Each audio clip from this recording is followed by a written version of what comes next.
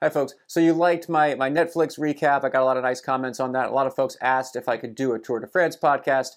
I'm going to be super honest. I have not watched a bike race since I retired in 2016. A couple exceptions when like a friend of mine was in the breakaway. It looked like they were on a stage. I would turn it on. But my relationship with pro cycling is complicated in that it kind of felt like I gave it 10 years and it stabbed me in the back. And I just didn't want to look at it. And then especially you get to the Tour, and for the announcers are Chris Horner, like I cannot look at that guy. Super complicated. And at some point I was like, you know what, I should give it a chance again. I should watch this race. And we're gonna do it together is the idea. We're gonna get through this together. This might be like psychologically healthy for me. I have done hundreds of pro races. I do know a bunch of these guys and all these teams. So there might be some things that I can share that they won't talk about on TV. I do get some squawk from inside the peloton. But for the most part, what I'm looking for is to just enjoy this race with you folks and see what you think about it and kind of go through it together. I don't want to be like a critic or a negative Nancy. I just want to tell it like it is. Originally, my plan for this was to have no sponsors, but then I found out what all the web hosting costs and what this microphone was $300. So I think it'll pay off. It's going to sound better, right? It sounds better than my previous version. I hope so. You're welcome. But I do have to do a little bit of capitalism here. We'll start with Phil's Cookie Camp. Phil's Cookie Camp is going to be March 22nd, 24 next year. This is a fun, all weekend, all inclusive, like kind of a high end. We have my Fondo in the fall, and that's just you come ride and there's a meal. This one, there's hotels included. We got like a wine tasting. It's limited to like 35 to 50 people. So by the end of it, like we know each other. We're hanging out. You're petting my dogs. We're having a good time. It's a lot more intimate and keep in touch throughout the year kind of thing. Ends up like just honestly a really fun weekend, and we all have a good time. So registration for that is open, philspondo.com. Check that out. That'll be our ad for today, is my own business instead of a sponsor. Some things to think about during this tour. France seems to be having their George Floyd moment. There's some crazy protests going on in Paris. They're arresting people. There was a 17-year-old who was shot by police. The law, it made it where if a car tries to drive away from police, they can shoot it. And that was a couple of years ago, and since then there's been an increase in police shootings, and there's protests in the street. Someone was suspended, but it seems like that's gonna at some point that's gonna connect to the Tour de France. That Paris is a mess at the moment, and I feel like if we're doing predictions, there was the climate protesters that wouldn't be surprised if they come back, but the police forces are going to be stretched thin at some point. And B, that's something to watch out for at some point. The Tour de France will cross paths with whatever reality is taking place. I did watch the team presentation. I'm not going to lie. I watched it, mostly like at 2x speed. No one should watch that all the way through. The team presentation is kind of like an opening ceremony for the Olympics. Picture it that way, where all the riders are sort of introduced. The back end of that, it's pretty tough. Like the riders, you can tell the riders hate it, because they got to stand around like, it's get here at 4:00 and stand. Well, I'm sure they don't make them stand. I'm sure there's chairs for all the riders. You never make a pro cyclist stand the day before the Tour de France, but they're all hanging out. For sure, they all got to Bilbao a few days before. Being in the same hotel 2 nights in a row, so stage 1 was Bilbao to Bilbao, and then you get a couple days beforehand to do whatever press and media and the presentation, and like kind of bad interviews on stage in front of a crowd of 200 people. If you're in the same hotel a few nights in a row, that's like a vacation of these guys. That's so rare to be off the road and to still kind of have that. So they get to, you'll unpack, you'll put your stuff in the drawers in the hotel. Just, it feels like such a luxury that you can. So it's a chill start in that way. Opening ceremonies had performances by, it was Snoop Dogg and Rihanna. No, it was like some kind of it was some dancing and some music. When I first turned it on, I just, I subscribed to Peacock and I put it on, and there was like kind of a river dance looking thing, a guy overlooking a cliff, and I was like, what the fuck, I just paid for Peacock. All right, the mustache is gone. I tried to hide it. Some folks were really excited about the mustache. Personally, I was sick of it. It was very controversial in the comments. Anyway, there's no more mustache. Rest in peace to that guy. But there was a guy dancing along a cliff, and I'm not criticizing dancing or what an opening ceremony is supposed to be, But I thought it was going to be an ad for something, and I was pissed because I just paid for Peacock, and I was like, "What is this ad?" And then it turned over to like a stage on the beach, and there was a crowd of looked like a few hundred people watching, and they didn't know what they were watching either. And then there was some like drum things.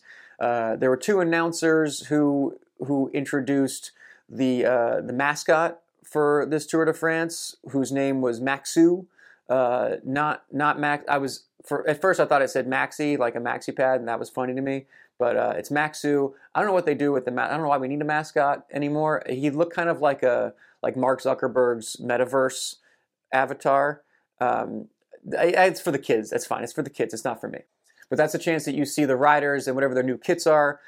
Trek debuted their is it Lidl or Lidl? Lidl, it's like a big supermarket chain over there. So that's a good sponsor to have. Goodbye to Segafredo is the thing. I'm not sure how the money works out, but it looked like for someone to take over halfway through the year, I'm guessing Segafredo really wanted out, and Lidl's like, here's $2 and we can move over. So they got their new. People were criticizing the aesthetics of the Lidl kit. I don't know. You've seen how I dress. I'm not the fashionista, but it looked fine to me. What do you want? It's a Lidl jersey. There's a Lidl logo and a Trek logo. That's how it's going to go. It looked like it was. I'm not going to say it was designed by a fashion designer. It was more like a graphic designer who needed a kit real quick. That deal was probably done 3 weeks ago, and then they got to print them. So you got to turn that around real fast. So not the most creative, but again, you're kind of trying to squeeze a bunch of logos onto the front of a guy who probably weighs 140 pounds. Didn't see any new sponsors other than the Trek thing. No big reveals or new kits or anything like that. EF normally pulls some hijinks. Their helmet this year didn't have any ducks or skateboards or waterfowl on it whatsoever. Kind of a surprise. Maybe that comes later, but I think there's a fine if you change it during the tour. You have to get approval. I'm not sure. Time will tell. To be clear, do not go back and watch the team presentation. Don't watch that. Don't put yourself through it. There's some new bikes debuted for the tour. If you're into that, I'm sure there's 100 features and dorkery and zoom shots of whatever custom paint schemes. The national champ jerseys, like all the national championships happened the last few weeks, so a lot of guys get their new duds in time for the tour. Some poor guy has to print those real fast. You win 3 days ago, and here's your new jersey right before the tour. But that's the nature of it, and it's nice to see all the different jerseys for the teams and the national champions racing in the tour. That's how it should be. Of course, the race starts in Spain, so the opening ceremony starts in Spain. I just don't love when the Tour de France happens in another country. Good for Basque, and they love it. But opening ceremony for the Tour de France, I just feel like that should be in France. Call me crazy. Okay, on to the race. Overall, I'm just going to do some predictions here. Why not? I'm going to do some predictions. You guys tell me if I sound crazy or not. I'm going to think Pogacar wins. They came with a stronger team. They got Adam Yates to support him. So last year, I think he lost last year for two reasons. One, I think he thought he was going to win by half an hour, and he sort of hot-dogged the first week and never came out of that hole. I think Vingegaard took advantage of Pogacar's overconfidence, and then having a stronger team certainly helped him. They got him isolated one day, and that was the majority of Pogacar's time losses was from one stage where hopefully they don't get him isolated again. But I think he's the strongest guy, and he's going to be smart enough to race a little more conservatively, take time where he can, and use his teammates more. I think the two teams are Jumbo-Visma is still a stronger team for sure, but I think it's closer now and enough to sort of neutralize. But you never know what could happen on the road. Other predictions, I'm going way out on a limb here. Cavendish is going to win a stage. Cavendish basically extended his retirement so that he could do one more tour. He signed to Astana, which I'm sure wasn't his first choice. That happened super late in the year. There's a whole team and millions of dollars invested and many months on Cavendish breaking this Tour de France record. He's currently tied with the number of stage wins with that record. He wants to beat that. He's a guy who knows how to win stages better than anybody else in the history of bike racing. He's super savvy. He's got a team behind him. He's not going to mess this up. I think Cav is gonna get a stage. I think he's going to do it early. Here's the part of the prediction that might not be a little bit more obvious. I think he's gonna get that stage and then maybe do one or two, but he's going to peace out. I don't think Cav bothers to go all the way to the Champs-Elysees. I'd love to see it. I'd love to see him, break the record by 4, but I think he's going to take it by 1. And it's just going to be, at some point, the race is going to get really hard. He's going to be like, I got it. I've done enough. I'm going to go home. I'm pushing 40 now. And tip of the cap to him when he does it. One more prediction: Mike Woods gonna get a stage win. First week, he likes the Basque, he likes the steep climbs, and a little bit of a homer situation because I like Mike Woods. I'd love to see that. I was watching the NBC, the Peacock, whatever we're calling it now, feed, the cock. Brent Bookwalter was replacing Chris Horner. God, that made me happy to not have to hear Chris Horner. That was one of the reasons I was like, okay, I could watch it this year. I liked Brent. Brent was a super long, solid career, like kind of a quiet guy in the peloton, not big on, like, if you haven't heard of him, you're forgiven because he was just racing his bike at a very high level. He was on BMC for a long time. He bounced around a little bit towards the end, but like super solid career. He did win a Tour de France with Cadel Evans. He was on that team with Cadel, but he was a Girona guy.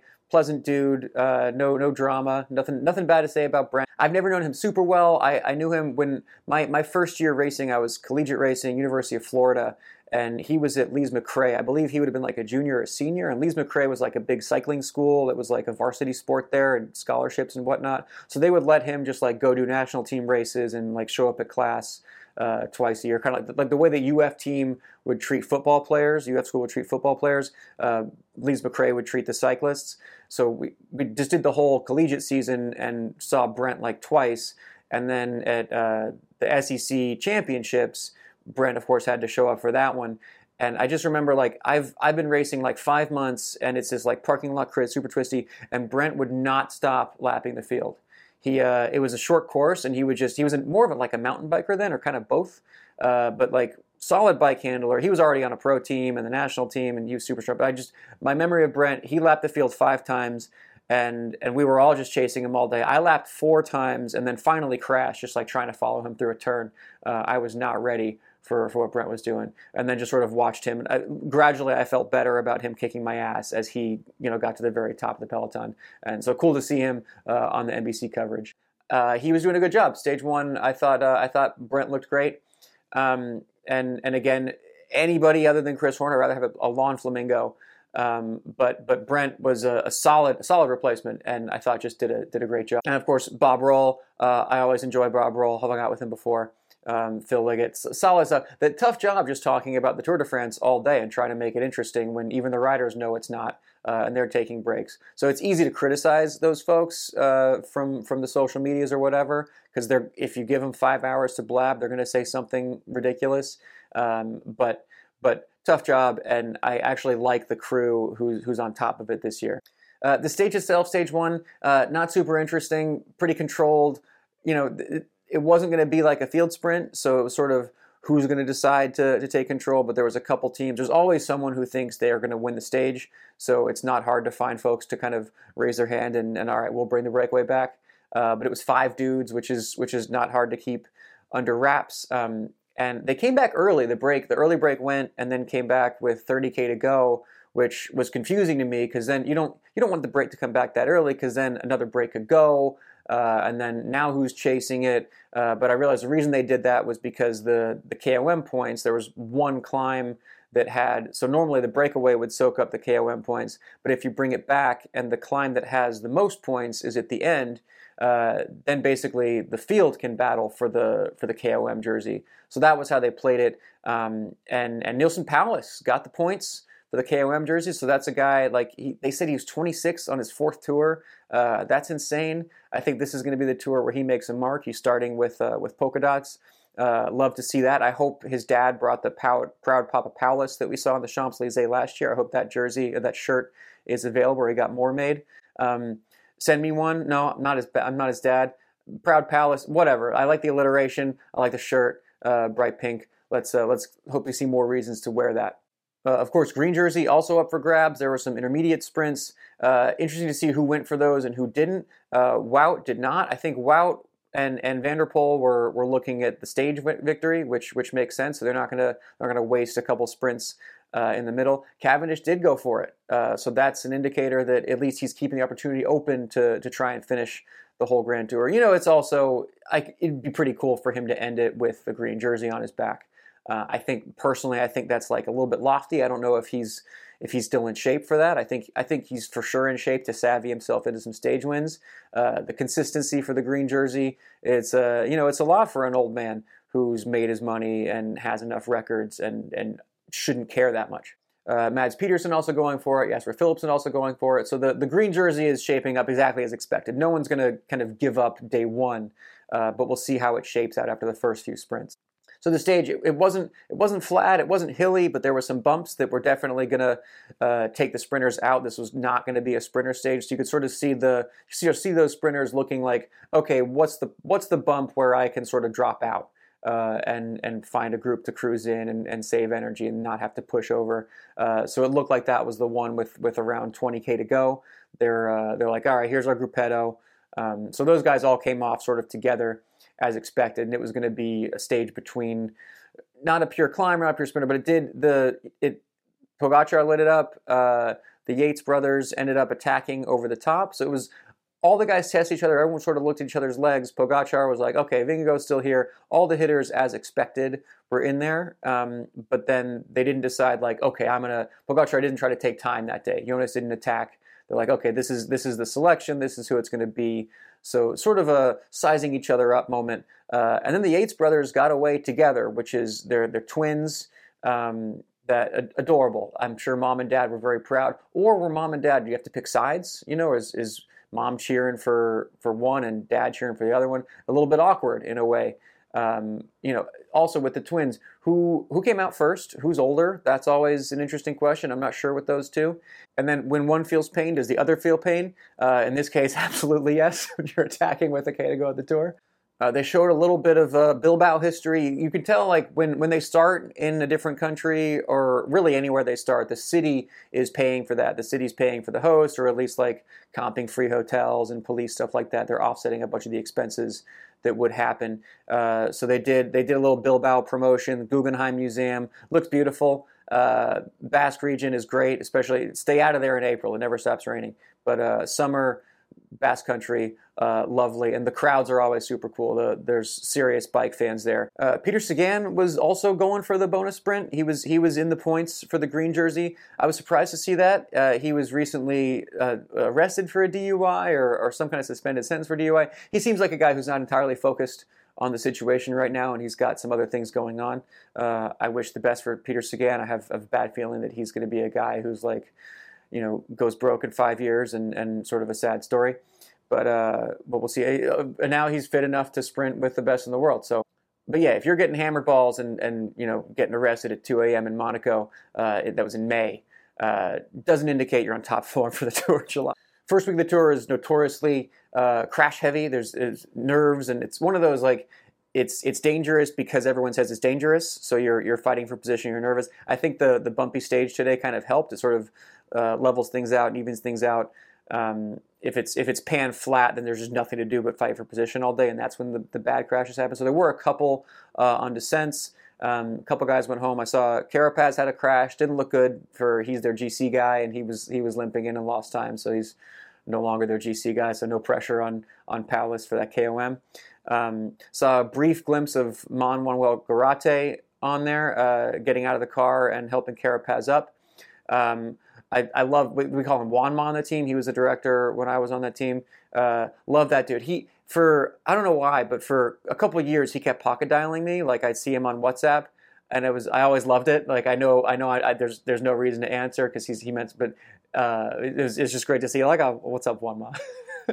One of the news things from the Tour this week was that they're allowing the race radio to be transmitted, so the riders and what they're saying to the team directors can be on TV. Not all the teams allowed that, but some of the teams. And I noticed they did like a test for it of okay, let's get into the team car, whatever. We can do this year. And literally the first thing out of the mic was what the fuck. I'm not sure what that was about, but that's going perfectly. You couldn't have hoped for better than that. So like I said, some bumps in the road. This stage never going to be a big GC stage, but an indicator of who will be in the GC mix. Really more of a stage for the Mathieu van der Poels, the Wout van Aerts. Ultimately, the sneak away move from the Yates brothers and Adam wins. again, I wonder, is that awkward? Is Simon, can he pretend to be happy for his brother off? Does he want to win? But he sort of just like rode him off the last. It wasn't really a sprint. It wasn't contested. It was just like Adam was pulling and then his brother was a little bit down. At least it wasn't like a bike throw and there's no elbowing taking place. That would have made it much harder to deal with. So that means UAE looks good. Also notice that Bernal was right up in there. He wasn't in the front group, but he was just behind the chase group. That's a good sign for Bernal. There was a couple when I referred to Quintana as a doper. The nation of Colombia, they're big cycling fans. They're passionate people. A lot of folks were mad that I didn't criticize. Well, I mean, I guess I did criticize Quintana, but he did take tramadol when he knew he wasn't supposed to. So they made the point and distinction that he wasn't doping, he was cheating, because doping is determined by WADA and cheating is determined by the UCI. It was like potato, you guys. Like that guy took a pill that he knew he wasn't supposed to perform in a bike race. And a painkiller, absolutely, whatever. So you're also talking to a guy who, like, the best result of my very middling career was finishing second overall to Quintana at a stage race. So I don't have a lot of patience for that guy, and for all the folks saying, like, I would say one thing as a guy who was a fan of Lance Armstrong coming up, let's all do our best to not attach our like national or personal pride to one professional bicycle racer. That often doesn't end well. But I'm going to also throw out, like, Quintana's not your best guy. Focus on Bernal. Bernal seems to be a great dude. He has some adversity coming up, and maybe he gets it back. I'd be stoked to see that. And I love Colombia. I love the people of Colombia. I love the nation. I've been there a bunch of times. Awesome spot. It's just some questions that I kind of want to go through every day, and maybe this part will evolve. The whole thing will evolve. We'll see what you guys like. Let me know what you guys like, what you want to see more of, less of. Feel free to ask questions in the YouTube comments. But if you haven't watched the stage, do you want to watch it? I would say you're safe to skip it. I would say watch the last 5K. Watch the last 5K. You don't have to watch the whole thing. On a scale of 0, which is leave it off, to 10, which is make my wife Emily watch it, I'm going to put this at a 2. But, check it out if you want to see the new jerseys and you want to kind of get an eye on the riders. And if you're a Yates fan, for sure, check it out. If you're a Nelson fan, for sure, check it out. If you were there watching in person, where would you want to be on this course? There's a lot of, the roadside climbs always looks like a scene. There's, people with some kind of smoke things and flags. The problem with that is, you're standing there all day. You got to get there. You got to probably riding bikes up there, that's the cool part. But then, you're taking your shirt off, you're standing around. It's a lot of standing around for hours for the riders to come by for a couple minutes. There was a part where right along the coast, there was what looked like a rooftop bar and a bunch of people, they just have a big screen set up and they were sort of dancing. That's where I would be. Let me know where you'd like to be watching this stage from. The finish line's always sort of a mess, and then you got traffic coming down. So keep those things in mind. But if you had to watch the stage, where would it be? I'm gonna sort of, that's gonna be a question I revisit every day. Overall, have it on, do the dishes, do the laundry. It's background noise. Pay attention to the last few K. Watch the last KOM going on, and then watch the finish. All good. I enjoyed good first stage. As first stages go, we're primed. We got a little blue balls for the GC guys, all kind of shuffling up and eyeing each other. We got a sense of what's coming up, and we're ready to go for another 3 weeks. Tomorrow's stage looks pretty similar, kind of lumpy hills, a little bit bigger hills, but kind of hard to tell who the favorites are going to be. Most likely not a thing that the GC guys are going to go for. I'm thinking similar to today as far as the way it pans out tactically, and maybe not a Yates twins escape in the finale, but a Wout, a Vanderpool, those kind of dudes. Maybe a Pidcock gets in there.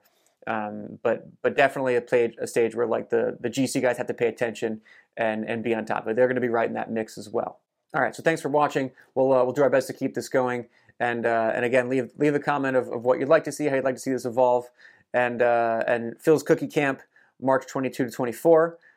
Join us. That's going to be a great time. I'm my own sponsor for today's episode. See you tomorrow.